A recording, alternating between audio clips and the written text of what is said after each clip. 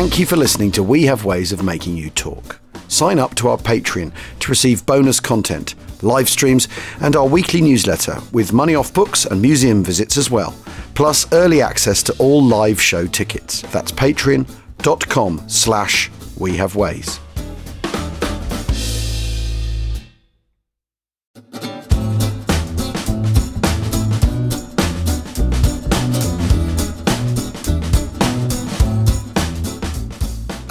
Alarm! Welcome to We Have Ways of Making You Talk, now into our 8th century of podcasting.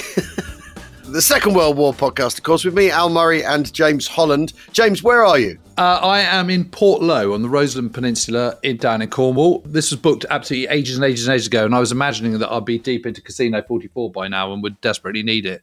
In fact, I'm using it to finish off this novel that I've been writing on and off for ages, and I've just got to get it done. Yeah. The thing is you can come down here and you can just be completely selfish. You can just do completely your own thing. I haven't got to take Daisy to the bus. I haven't got to empty dishwashers. I haven't got to do anything. So I get into a very, very strict regime of getting up at 6, at my desk by 6:20. Yeah. Work till about 8:30, have a little bit of breakfast, crack on, go for a walk, crack on. Lovely. Stop, turn in about 9, go to bed, watch Al Murray do why everyone hates the British Empire, go to sleep, repeat. Sounds like an essential routine for everyone. I've already written 2,000 words this morning. All right, very good. Excellent. So, excellent. Pounding it out. And what is this, a Jack Tanner? No, it's not actually. This is a sort of family saga I'm writing. It's called Alveston. It's sort of set on a fictional farm, but it's multi-generational. So you've got the kind of the aging patriarchs in their 70s, and you've got their kids, 3 sons who are all in their kind of late 40s. Mid to late 40s, and then you've got their children and farm workers and stuff are all going off to war. So right now I'm on the Ypres Commune Canal on the night of the 27th of May 1940. Gosh. And they're doing an attack, and it's Dunkirk. We've got one of the sons is in the RAF, one of the kind of sub characters is a midshipman on a destroyer, etc., covering all bases. Oh, very good. And then you go back to the farm. So it's always sort of rooting it back to the kind of, the homestead. But it's quite fun talking, writing about and recreating that drama of 1940 and what people know. And I think rather cunningly, one of the daughters is one of the private secretaries of General Hastings Ismay. Right. Ah, very good. So that gets you the kind of high level stuff. Ah, very good. That's clever. So she knows what's going on. So she knows what's going on, but has to shoulder that burden herself because she can't tell anyone. And one of the sons' wife is German from Bavaria. Ah, very good. Because after the First World War, they've got a family brewery, and so he's gone over to learn techniques. Right. And met her, married her, brought her back. So she's lived 20 years in the village in rural Wiltshire. Well, and is she? But she's about to be interned. All right, I was just going to say. Because her brother and her father are members of the Nazi Party, and they've written to her. So she's classified category B rather than a C. Oh, no. Arguably completely unfairly.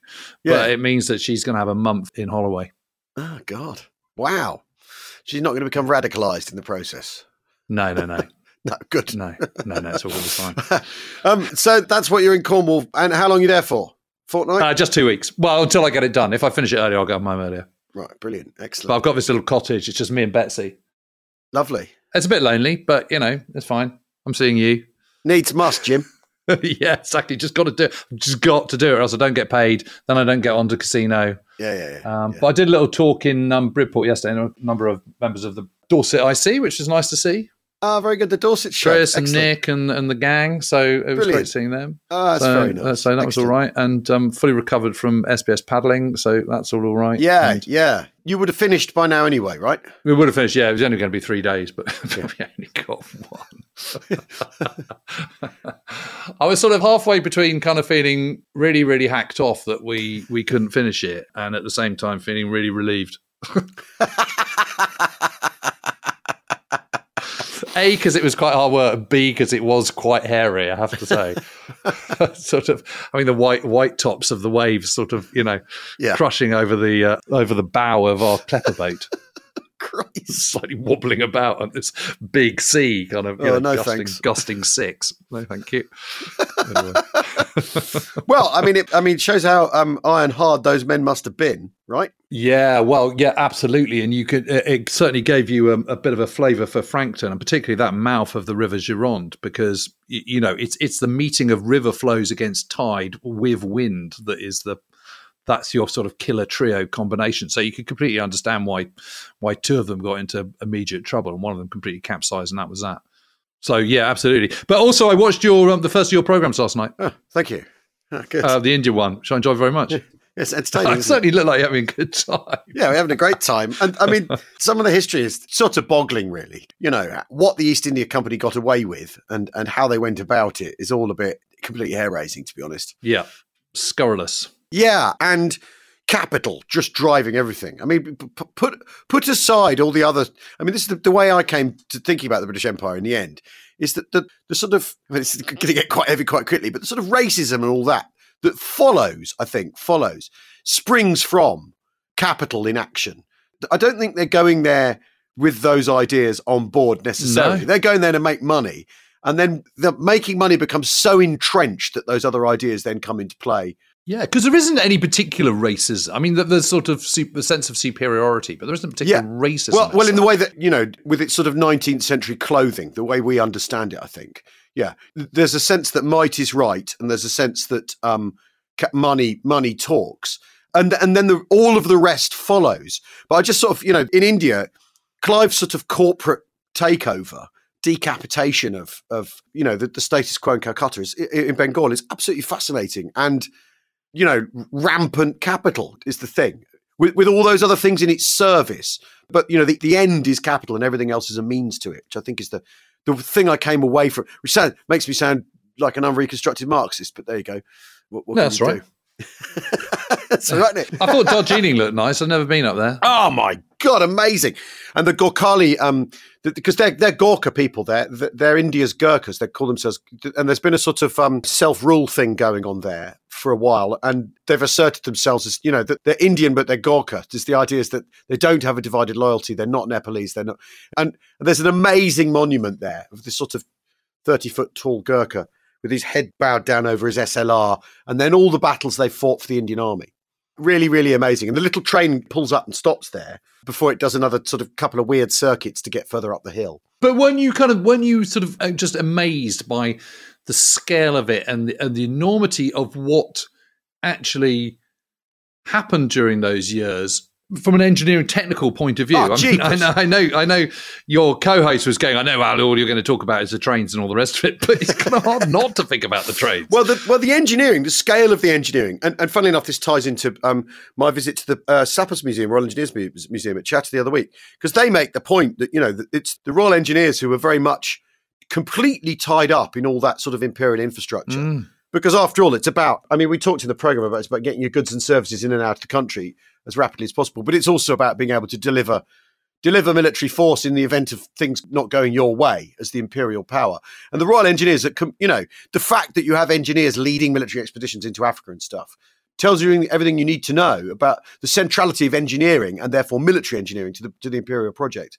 In as much as it's a project, because that's the other thing. The other thing that really came away from the programme is it's totally haphazard. No one knows what they're doing. There is no plan. Because if there were a plan, you wouldn't have had a thing like the cock up with the cartridges, Indian Mutiny, first War of Independence or whatever you call it now. That wouldn't have happened if there'd been a plan, but there wasn't a plan. There were all these different people jostling for position and influence, and also because capital's driving it, they're all trying to save money all the time because they want to make money. But it is also amazing that the East India Company is allowed to operate in the way that it does as an independent private company. I know right up to the 1930s, you've got British business interests still kind of owning most of the Argentine, for example. But even so, the fact that they're sort of wearing scarlet and kind of, organising entire armies is just extraordinary, isn't it? Yeah. And sort of has this built-in deniability or something about it for the British ruling classes. It's so bizarre. And it also allows the British state to opt out. When it wants India to be nothing to do with it, it allows it that opportunity. So when they can go, it's nothing to do with us, Gov, if they want, because that's the way it's set up. And I think that's really, really interesting. And also it speaks to the sort of centrality of money in the whole thing. Why get in the way of that? When if money's being made, why interfere? And the money people won't like it if you interfere as well, if you come in as a state actor. But it's fascinating. But we've been trading documents, haven't we? You sent me this amazing tome. And I don't know if the one I sent you has come through yet. Yes, it has. It has. Great. So, Fibua, fighting in built-up areas. And this is the 1943 military training pamphlet, number 55. Reprinted with amendments, number 1, 1945. 1945. So it's the 1943 updated. Don't you just love these things? I absolutely love these things. Did I tell you that I went to the Keep, the museum in Bodmin for the DCLI, etc., the Duke of Cornwall's Light Infantry. And in their archive there, they've just got literally every single one of these training pamphlets and, all that kind of stuff. I've got a good stash of them at home. Well, I went on a little splurge and I've got the 1945 Airborne Ops Summary, which is quite interesting. I've got First Allied Airborne Army's establishment document, What We Are, and I've got the 1944 Infantry Training Manual. Because what I'm trying to look at with the Arnhem book, because the critical thing that happens in Arnhem is they end up fighting in a built-up area. When, as one of the South Stafford's officers says, we've been training on Salisbury Plain and doing battalion advances on a 500-yard front, with 2 companies up front, 1 in reserve, or in the case of the air landing battalions, 3 companies up, 1 in reserve because they've got 4 companies. And as you'll recall from watching that artillery display on Salisbury Plain, there's not a lot else going on Salisbury Plain other than Salisbury Plain. No. There's no villages, there's no towns, there's nothing. It's just like the big central part of Wiltshire is the plain. Yeah, you aren't even learning how to fight with villages as strongholds. You're doing it in the classical 2 companies up, 1 in reserve sort of thing. But as they go into Arnhem, and having been there, we've stood at in the book I'm calling it the bottleneck with a capital B, which is the point at which the high road that the Utrechtsweg and the Hulkensweg, whatever it's called, I can never get these Dutch names quite right, come up, meet, and then split again, bifurcate again, where one goes down the bottle of. That's a great word, isn't it? Bifurcate. It is a beautiful word, yeah. One road goes down to the right along the bottom of the riverbank. Then there's a very steep embankment which is sort of scooped out by an ice cream spoon, as it were, for about half a mile, maybe a little longer. And then the road along the top, which has the hospital and houses and then the museum or monastery, as the South Staff's called it, at the top. And the problem is you can't go beyond that because you've got the railway line and you've got the geography perfectly dominates. And I think one of the things I'm sort of coming away wondering is how hard people had looked at the maps when they actually drew their routes. Or certainly the contours, I suppose. That's the point. It's the contours, how hard they'd looked at that. Oh, it's Holland, it's flat. Well, exactly. I mean, how many people have been to Arnhem beforehand? No, nobody, right? It's not like send us all your postcards from northern France in a year building up to Overlord, is it? No, they don't have any of that. And we touched on this a while ago that reconnaissance is really important. But fighting in a so I got the fighting in a built-up area manual, right? Because one of the things that really struck me about the fighting in Arnhem, having read The Savage Storm by historian James Holland in all good bookshops and on Kindle now, is that basically the fighting in Ortona is kind of the reverse negative image of the fighting in Arnhem. Paratroopers, lightly armed, holding incredibly stiffly house to house against people with artillery, tanks and lots of infantry who are able to then grind you down and overwhelm you, right? Yeah, and the amazing thing is the German paratroopers lose. Yeah. Yes. There's a lesson there. There's something. There's at least a solid echo. But this manual is fascinating. So one of the things I love about the publications from this era, right, is the way they do that kind of like... Their generous use of both Roman and ordinary numerals. Well, there's that. And quite clearly, someone who can write has written this. But there's in chapter 1, in the introduction... Yeah. So there's the introduction, then there's some aspects of fighting in built-up areas, right? And it does the thing these manuals always do where they go, there's nothing to worry about here, chaps.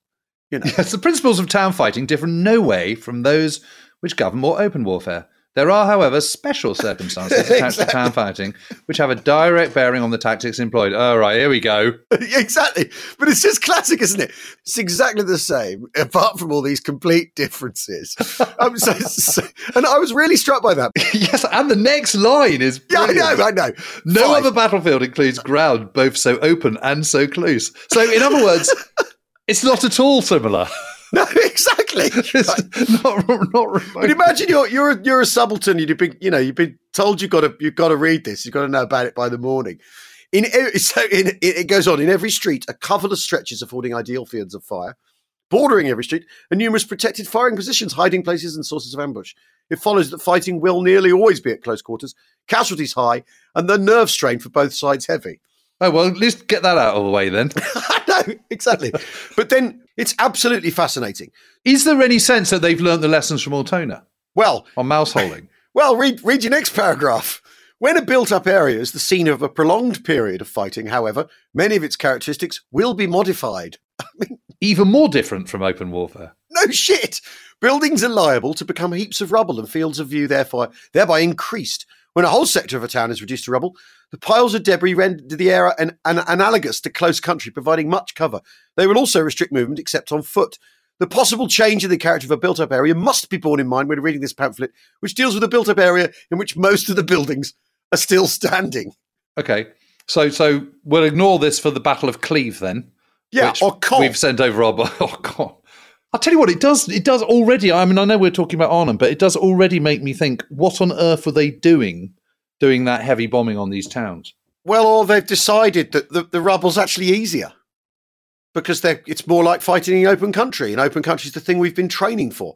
I was really struck by this. Yes, I wonder whether that's it. This says, oh, okay, so that's why you bomb somewhere flat, because it straightens the line between what you know you can do and what you've got to do. But that's not why Israel is bombing Gaza City, is it? It's bombing that to try and hit specific Hamas targets. Specific targets, as far as we know. I mean, can't say anything confident about anything there. But then what you've got is, if you go to point 9, difficulty of control, basically what I'm trying to do is in the book, there's 11th Parachute Battalion, who tend to get kind of written out of the story a little, more or less ignored, because they're one day in the battle and then they're basically destroyed.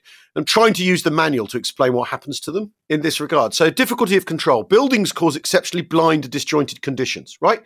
This is what that Captain Mawson describes. This is why you blow it up. Well, yeah, but this is why controlling your guys is difficult. Disjointed conditions. If you've got the infantry section who've gone into number 14 Utrechtsweg. Yeah. Where's 14 section? Well, don't know, sir. They went into that building over there. Well, do you know where they are now? No. Which building over there? The one on the left, the one in the middle, the one on the right? The one with the blue door. The one with the blue door, exactly. Which blue? You know, you can be, and a company, a rifle company, Parachute Regiment Rifle Company at this point, is only 90 bayonets. So not very many people. So if you break that down into sections, the sections are quite small. They're less than 10, are they? They're 10-man sections with 2 brain guns. So that's standard. That's standard. But you wouldn't have all the support stuff. But you haven't got everything quite as you want it. Yeah. So let's say 10 men go into a house. Yeah. So that's one section gone. And you don't know, are they in the house with the blue door or the red door? And then another section go into a house with the green door. And then another, dug into that garden. That's a whole platoon soaked up immediately. And none of them can talk to each other because they're not in open country where they can shout. They've got a whopping great brick wall between them. They've gone, right? They've vanished. So your control of them is completely gone, hasn't it?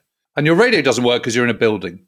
It's a bit like being underground with a mobile phone. You've got company walkie-talkies, but they don't work. They're new and they don't work. Because comms don't work in the Second World War. It's a rule.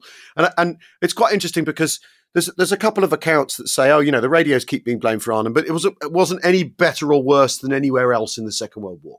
It's like, it's a normal comm situation. It's the fact that the battle's running out of control. And do you remember in Italy, the Germans have terrible trouble because all the signals, the radios don't work at night for some reason. Yeah, exactly. Anyway, so buildings cause exceptional blind and disjointed conditions. So first of all, you're disjointed. In no other form of warfare, except in dense forest and bush, are there such narrow and limited horizons or such physical barriers between units of the same force. And that's the key part. The same force. Highly centralized control will be difficult. Most of the fighting will resolve itself into small, independent actions, and much will depend upon individual initiative and capabilities. So great, so one of the things is you do have soldiers here who are trained to be very, very aggressive and act on their initiative, right? Distances will be short and therefore will allow commanders to exert a more decisive influence in the battle area because personal appearances well forward in their areas can be made more easily and more quickly than in other forms of fighting, right? So this manual's saying, lieutenant colonels, battalion and company commanders, you are going to have to rush about figuring out where your guys are. Once you've found them, figure out where they are in relation to everyone else, and then get them to all act together. It's really difficult, right? And bearing in mind that the ground, as it says, involves big, wide open sectors, which are ideal fields of fire. Moving around is going to be really, really, really, really difficult. Yet, this kind of fighting depends on you moving around in order to exert control at the battalion level, say, or company level. So, those two paragraphs say to me, this is why if you go into an area where the two roads narrow down to one point and then split again, and there's a slice where there's no cover at all, because let's say your colonel goes forward all the way along the bottom of the embankment, along the underlangs, and gets to as far as 1 and 3 para get, and he's dug in there, and then he says, chaps, we need to go back to the pavilion. He's got to be going backwards and forwards. Yeah, like a yo-yo. Like a yo-yo. And of course, the fact that the buildings are there means you're completely canalised. Yeah. Because you're having to use the roads because you can't just walk through a building. Yeah. You can scurry through a field or along a hedge line, but you can't do that in urban warfare. Yeah, exactly. And they use an awful lot of smoke on that area of scrub on the embankment to get forward and go forward. But essentially, the smoke is announcing to the Germans that they're putting in an attack and that they're there, and it's an open space and it's obvious where they're going. And do we know whether they've done any urban training at all? Well, this is the thing I'm trying to sort of wriggle into and try and find, because I don't. Two of the things I'm trying to find in the accounts, more people saying, well, we were used to exercising on Salisbury Plain, so we hadn't really prepared for any of this, right? What about looking at the various battalion war diaries before Arnhem? Well, I've been doing that, and the 11 para stuff, it's all Salisbury Plain and villages and everything, and the stuff the one divisional exercise that they do, because the other thing about 11 para is training on its own in Tel Aviv or somewhere like that, right? Barat David, it's training by itself in Palestine. The rest of the brigade is posted to Tunisia, and then the rest of the 4th Para Brigade, they go in slapstick, they go into Taranto, right? And 11 Para are left out of that, and then are summoned to England over Christmas of 43-44, and then have to be integrated into the brigade, because they've never been part of the brigade. So their training has been on a different stream this entire time. They do like parachute exercises around the Sea of Galilee and stuff. It's really like, and in Gaza of all places, they do a parachute exercise in Gaza. So they're from another planet, right? Yeah, and their training for Northwest Europe is pretty limited. Yeah, starts in January 1944, basically. Okay, so that's 7 months or whatever. 9 months. And they get integrated. Then there's an issue with a mutiny and all this sort of drama around them. And the one divisional exercise that 1st Airborne do is as 6th Airborne's enemy in preparation for D-Day. They do a thing where they're standing in as the enemy for a Normandy rehearsal in a thing called Operation Mush, Exercise Mush, rather. Yes. But basically, what they haven't trained for, and what's interesting, at the back of this manual, there's loads of maps. So there's a series of maps and aerial photographs. I'm still looking at the other points. Points 11. Buildings obscure view and visibility during actual fighting is apt further to be restricted on account of brick dust caused by the strike of projectiles and by explosive charges. Owing to the presence of buildings, smoke tends to remain concentrated for longer periods than is normal because you've got no wind pushing it away. So everyone's just going around hacking their guts up, not seeing anything. And, buildings will be on fire as well. I mean, as well as weapons smoke and brick dust. Reconnaissance will not be effective by observation alone, and information will have to be gained by fighting to induce the enemy to disclose his weapons and general dispositions. I.e., so you really got to get up close and personal because you've got to capture lots of people. And then we come back to... Yeah, movement is easily seen. Yes, 12, conspicuousness of movement. Because the major part of cover is rigid and set out in straight lines, movement is easily seen. Basically, someone's going to come around a corner in a minute. So keep a machine gun on that corner. Oh my God, look at this. Point 13, difficulty of locating fire. The point of origin of fire is difficult to locate on account of the noise of discharge being drowned by the crack of a bullet as it passes or by the noise of impact of a projectile, and because of the bewildering number of points from which fire can be brought to bear in a relatively small area. It's also difficult to recognise and distinguish between the noise of strike and the noise of discharge. Consequently, false rumours and information are apt to arise concerning such points as the presence of enemy snipers. What may sound like enemy firing from adjacent rooms or buildings may mean, in reality, that the latter are being subjected to fire from elsewhere. And the thing is, there is an instant where they think 1 para are firing on 3 para in the Lombok estate, but no one knows. No. Well, this is, 16's a reassuring point. The enemy's fire can be stopped by ours in 2 main ways, either by getting in the first shot or by getting in more shots and from more directions than the enemy can. Oh, well, that's all right then. The first is preferable and saves valuable lives, but to obtain it, observation by every man in an organised system must be taught. So basically what you're saying is get into that house and everyone just fire and cause an absolute racket, which will then confuse everybody even more, but at least you'll have one over the enemy. Yeah. But you won't know what the hell's going on. Observation by every man in an organised system must be taught, but the manual has already made clear several times that organising is really, really difficult because the conditions make, whatever that expression was, difficulty control, disjointed conditions. Because for you, not leave the enemy out of it, it's difficult for you to know what you're doing, let alone what he's doing. I mean, then there's a brief paragraph on looting. Then there's a major paragraph on civilians. We haven't even got to them yet. But they're quite low on the list, though, aren't they? Point 22 is civilians. Yeah. I mean, it's very interesting. Is the one before that importance of height? The possession of height gives a feeling of security over an enemy who's on a lower level, but is often counterbalanced by the effect of hostile air bombing. So basically, they're talking about how it's a sort of three-dimensional space as well. Yeah. When I read this, the thing I came away with is I could see why they bombed Caen. Because, we've been racking our brains about that. Why would you do that? Why would you, in Cleaver, why are you doing this?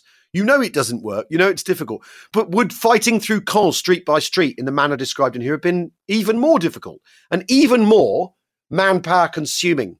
Because steel, not flesh, what you've got here is an awful lot of flesh and not a lot of steel.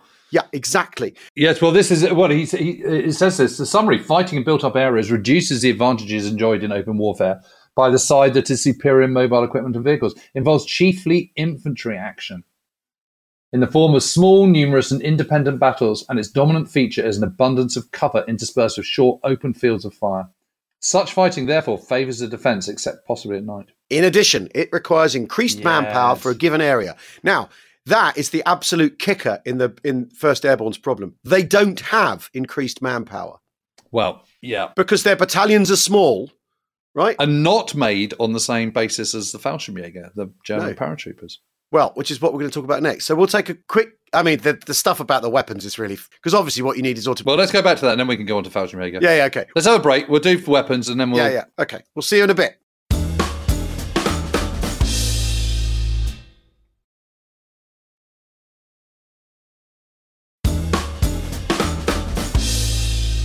Welcome back to We Have Ways of Making You Talk, where James and I are staring open-mouthed at the Fibua. I'll tell you what, this is absolutely fascinating, isn't it? Isn't it? But this is what I'm trying to do with this chapter. You can tell the story of what happened, but you can go, right, well, here are the actual challenges, as recognised by the army, by the chiefs of staff. Here are the challenges. So what's really interesting? So, the machine carbine. Yeah. So, but they mean a Tommy gun, right, or a Sten? Or a Sten gun. Yeah, this is great. The machine carbine is an ideal weapon for hand-to-hand fighting and affords the main reserve of firepower literally in the hands of each section commander. It has, however, small powers of penetration and, contrary to general belief, is ineffective against bolts and locks of doors. No, you need a Colt 45 for that. Well, but doesn't a Thompson take a 45?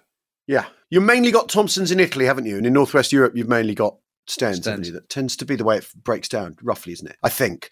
No, I mean, it starts off with the rifle. Now, of course, the rifle, the Smelly, right? That's ideal for the kind of open warfare on Salisbury Plain where, your infantry sections are moving up in, Advancing far from 400 yards. Exactly, right? Obviously, the manual does this, again, it does that thing of going, this is perfectly useful. This is absolutely fine. No, it's not, right? So the rifle in practiced hands is an immensely valuable and reliable weapon. At the necessarily short ranges, inaccurate fire should never occur. The rifle is sometimes described as cumbersome in streets and houses, but never by men who are used to its manipulation and to carrying it. Yeah. So in other words, you might be complaining about it, but don't. Yeah, because that's what we've given you. That's what we've given you, and it's brilliant. And I'm not hearing anything against it. When the men from the town, when they leave the town in the afternoon of Tuesday the 19th, and it's that ragtag of people who end up bottom of the perimeter and end up eventually at the church, but they're fighting in that stretch beyond the railway bridge for like a day or so. They haven't got any rifles because they've ditched them all and they've all got Stens. And Sheriff Thompson, who's the light battery commander, or the light regiment commander, he basically says, we're on the defensive now, you're going to need rifles. So they have to find rifles. Because the men all know that the rifles are no use in the fighting in the town. But he knows that in defence, they're much better off with rifles because you can fend people off from a greater distance.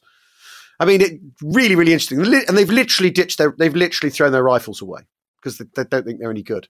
Wow. And then he says effective sniping in an enclosed area can by itself bewilder and almost paralyse the efforts of the other side. So basically, it's saying our number one weapon, the rifle, that's our staple rifle in the British Army, is not much use in this situation. Which, I mean, it's not good, is it, when you're reading this? No. And also, you can see why you end up with assault rifles. How much do you think they've changed it in the 1945 number one edition? I don't know. That's a good question. That's a really good question. And I wonder how different it is to what you'd read now, what the British Army would issue now. I'm sure some of our listeners will be able to tell us. And then it talks about LMGs and no point with the boys anti-tank rifle, 2-inch mortar, 3-inch mortar.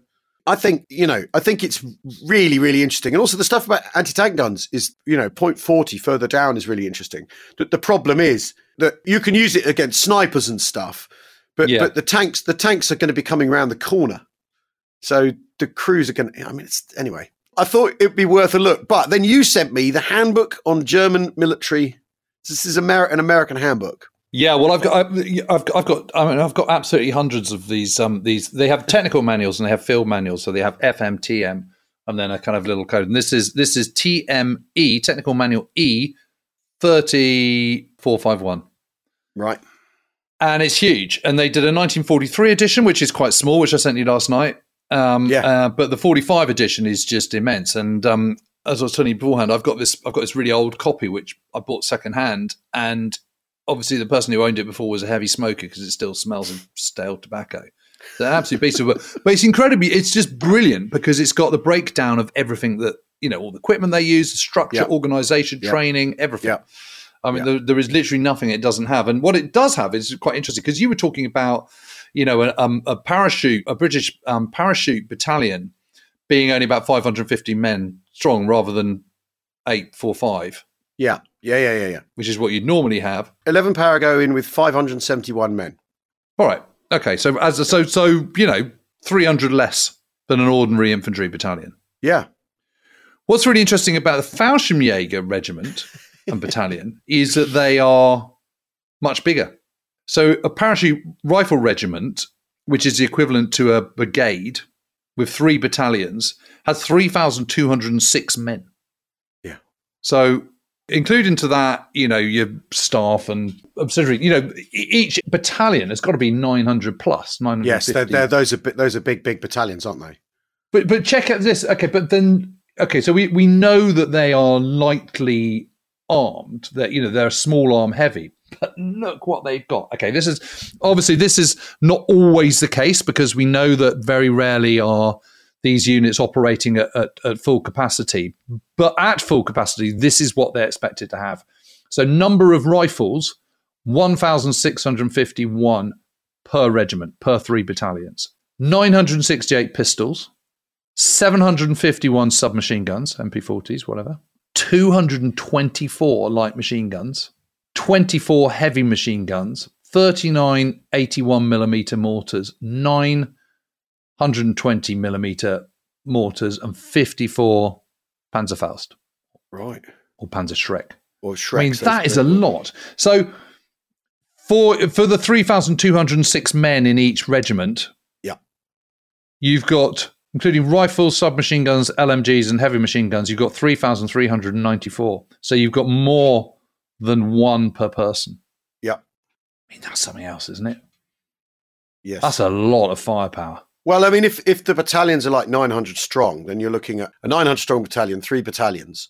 You're kind of looking at an LMG for every 10 men, aren't you? Roughly. Well, the rule is that you have 2 per section. So let's work that out. So if you've got 3,206 divided by 3, let's call it kind of, 1,000 men per battalion, or certainly 950. Yeah. Yeah, that does make about right. That's right, isn't it? But you've got a lot of, you've still got more than 1 small arm per person. Yeah. The page before has the actual breakdown. So you've machine gun companies, mortar companies in a regiment. You've a parachute regiment, you've regimental HQ company. I mean, it's the detail on this book is amazing. But I've got to say, this is a lot heavier than I thought. When you've got the 2nd Battalion of the 3rd Fallschirmjäger Regiment in Ortona and it's down to 60 men. God. Yeah. Then they've been gone through properly. Yeah. They've been gone through properly. Yeah. It's just amazing, isn't it?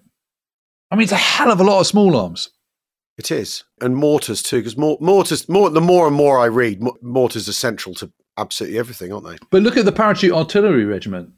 1,571 people, 1,250 rifles, 218 pistols, 168 submachine guns, 53 light machine guns. Even on that, they're fine guns. They've still got machine guns. I mean, the thing is, though, this is never delivered by air, is it? No. Well, this is what's really interesting. So, because that artillery regiment has 24 105mm howitzers, doesn't it? And 12 150mm howitzers. They're not inserting those by air, are they? I mean, I don't know. No. Well, listen to this. It says, if the SS Armored Division is considered the strongest type of division in the German Armed Forces, the German Air Force Parachute Division is believed to be the strongest type of the various infantry divisions. Yeah. While in the course of this war, small German parachute units have been employed successfully as airborne troops in various campaigns. In the West, in the Balkans, in Crete and Sicily, one generally may consider the present Air Force parachute divisions as especially carefully selected, well-trained and equipped crack infantry divisions with only a small percentage of their personnel having received training as parachutists in the American sense of the word. The significant organizational difference between the parachute division and the Army Infantry Division is that each of the 3 parachute rifle regiments has 3 battalions and a larger allotment of machine guns than the corresponding Army units. That's interesting. Parachute Artillery Regiment has only 3 battalions, 2 light, 1 medium. But the division includes a parachute anti-aircraft battalion and a parachute 120mm mortar battalion. But what that's telling you is that these are kind of not far off double the size of the British model. Yeah. Which is ironic because in squadrons, fighter squadrons, British and American fighter squadrons are double the size of a German fighter squadron. Yeah. That's just the way the establishment's worked out. I mean, the thing is that, in 1st Airborne Division, there are an awful lot of supporting arms people. So you've got absolutely everything else as well. You've got a lot of anti-tank.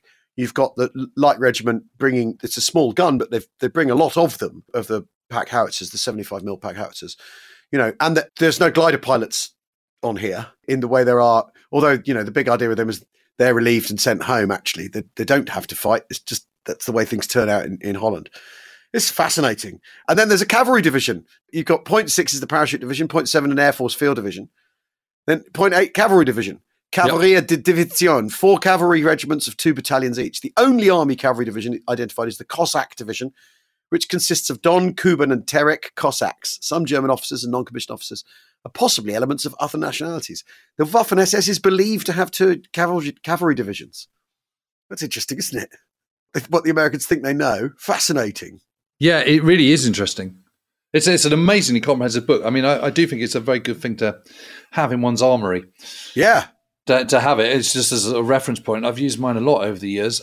That's certainly the case. But just to go back to this urban warfare thing, I just think it's so interesting. I think you're absolutely right. That is why they're destroying stuff. Because you look at Casino Town and you just think, what's the point of destroying all that? That's just, all you're doing is you're putting rubble in the streets. But actually, their ability to clear the rubble from the streets is pretty impressive because they've got all these caterpillars. They've got all these dozers.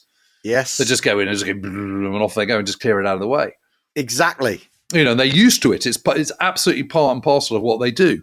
What you're equipped for is that. Everything you read about this, it's clear that fighting in built-up areas is really, really difficult and it's going to burn through your infantry. We keep talking about the man, by late 1944, there is a proper manpower crisis. We are running out of people. Yes, and of course the reason the Sherwood Rangers are complaining about the bombing of Cleve is because they've then got to drive through all these piles of rubble. Yeah. But for the infantry, it's a hell of a lot easier. But do they want to keep having to go round corners in Cleve and be panzerfausted, which is the alternative? No, but it's the lesser of two evils, isn't it? Yeah, exactly. Exactly. A town is one great big ambush, is what this manual is basically saying, isn't it? The opening words of the thing are, is it favours defence. Yeah, but I mean, what is crystal clear in this is the British think by 1943, so it's reprinted with amendments, but I mean, it would be really interesting to get the original one. Yeah. Because this is printed in April 1945, this one. But it's also interesting that even after Casino, even after Cleve, even after Caen in April 1945, They haven't really changed their view on this. No. And I am definitely going to send it to a couple of army mates, but I wouldn't have thought there's a lot you could argue over this. No, go and look at page 29, if you can find it, which is the platoon battle drill for clearing 2 rows of occupied houses. So we got 2 rows of terraced houses. Back to back. Yep. With a street or back area B. So that's one platoon to clear sort of a street which has 30 houses in it, roughly, or 30, or well, not even that many. You look at that, that is incredibly complicated and difficult to organise, isn't it? Yes. And looks time-consuming, if nothing else. If you're an infantry company, that means you can clear 2 streets with 1 platoon in reserve. Look how diminished you are immediately. Yeah. And you think how big a city is, or a town can be. Ortona is tiny. It's like 12,000 people. You know, it's not Caen. It's not Arnhem for that matter. No. But what's interesting about this diagram as well is that if you place that in the context, say, of the Lombok estate, which is the last estate to the northwest, what's opposite the hospital, basically, the St. Elizabeth Hospital, is on this diagram, and we'll post a picture of this. On this diagram, at the top where it says platoon battle drill for clearing 2 rows of occupied houses, that's where you fall off a cliff because that's where the open space is. So you can get your men through this all you want, but it's going to be really difficult. And then in Arnhem, you find yourself in the open. There's that immediate gap. Yeah. With no cover, with a hospital in the middle of it you're not allowed to fight over, or you've agreed you're not going to fight over, or you're going to try to not fight over. Yeah. I've read the accounts, and you look at the accounts, you go to the manual, and the manual is telling you what the problem is. The manual is explaining why this is so difficult. Why, in the end, if you haven't done it on the first day, you're never getting through the town, ever. Yes. With what you've brought. So it's a one-hit wonder, basically, isn't it? Yeah.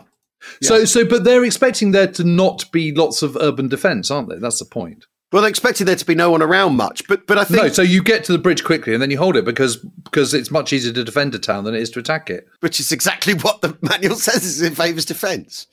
Well, 4 battalions, in the end up trying to get into the town, and Frost is holding the bridge with a force roughly the equivalent to sort of plumped up battalion, with because he's got brigade headquarters as well and all the ancillary soldiers, RSC and engineers and all that sort of stuff. And he manages to hold the bridge for, essentially kind of 3 days, because in defence it's that much. It's not easier, but you can stymie and thwart the enemy. But that's also proving the point, isn't it? The defence is much easier than. But this doesn't mean that the plan for going to Arnhem was a crazy one, or the basic concept wasn't a bad idea, because you're not expecting lots of German troops to be in Arnhem. But the moment they are, you're stuffed. But also, you don't need crack German soldiers to cause delay in a town. No, and they're not crack, are they? By any stretch. No, exactly. So when it loops round to it turns out they're Panzer SS, it doesn't matter who's doing this because as the manual makes clear, defence is the sort of less difficult thing. Yeah, and especially if you've armoured vehicles. There's a moment in the museum where the South Staffords run out of Piat bombs, and that's that. Then there's nothing they can do. Oh, it's absolutely fascinating. I think you're right about Arnhem stuff, though. That's why. Well, it strikes me that, you can either do this extremely complicated, and also everyone knows about Stalingrad. Everyone knows how bad that was and how that hoovered up men and burned through men. And destroyed the German Sixth Army. Exactly. And it's all very well the Soviets having this attitude to manpower. We don't have that attitude. So you're literally, you flatten Caen because it's steel, not flesh. And it's more related to the kind of training you've been doing with your infantry all along. That's the thing that really leapt out when I read this. Yeah, it's fascinating. Fascinating. I think you're absolutely spot on. Amazing. Wow. Really, really interesting. That's one of the most interesting conversations I've had in a long time. Thanks, Jim. Absolutely brilliant. Yeah, I love that. No, but it's always great to be made to think about things in a different way, isn't it? It's just brilliant. Well, yeah. And also, sometimes you read explanations, don't you? They don't explain anything. But this is writ very large, isn't it? Yeah. It's still, why did that happen? Still explain why that happened. Yeah. Or that doesn't get you over the line with the explanation. That's the Fibua manual. I can't remember where I bought this, which site it was. It's a place that's just tons and tons and tons of manuals, which is really good. Well, it's absolutely stupendous. It's really good. Really, really interesting. Yeah, well, there we go. Well, we're rolling on with plenty more podcasts. There will be some news soon, but we can't say any more than this. There will be some news soon about We Have Ways Festival for next year. What we can say is it's going to be good news. It's going to be good. There we go. That's what we call expectation management. Very strong. Brilliant. I'm going to say I'm doing a stint on The Rest is History this afternoon. Lucky fellow that I am, and about Savage Storm. And well, that was good fun, Jim. We got to do the Bengal famine at some point. Yes, we have to cover that. I think we're slightly sort of putting it off, aren't we? Yeah, it's difficult. Yeah, difficult, tricky. Yeah. Really, really hard. Although, funnily enough, you talked about the Empire programme earlier on. I was expecting much more flack on social media than I've had. I was expecting a lot more people calling me and maybe there's people I can't see, calling me some sort of imperial apologist. And I was also expecting much more people going, why do you hate our country? And all that sort of thing. Yeah. And it hasn't really happened, which I'm quite surprised by. I've obviously done something right. I think you tread a very, very delicate but successful line on that, is my view, takeaway. Thanks. Well, if you can't have a bit of sense of humour about these things, Well, that's it. That's the other thing. And also the fact it's me with someone from each of those countries rather than me guffawing away at the hilarious foreigners, Yeah. No, I think it's spot on. Really enjoyed it. Thanks, Jim. Looking forward to episode 2 tonight. Thanks, everyone, for listening. Good luck with the novel, Jim. We'll see you all very soon. Cheerio. Cheerio.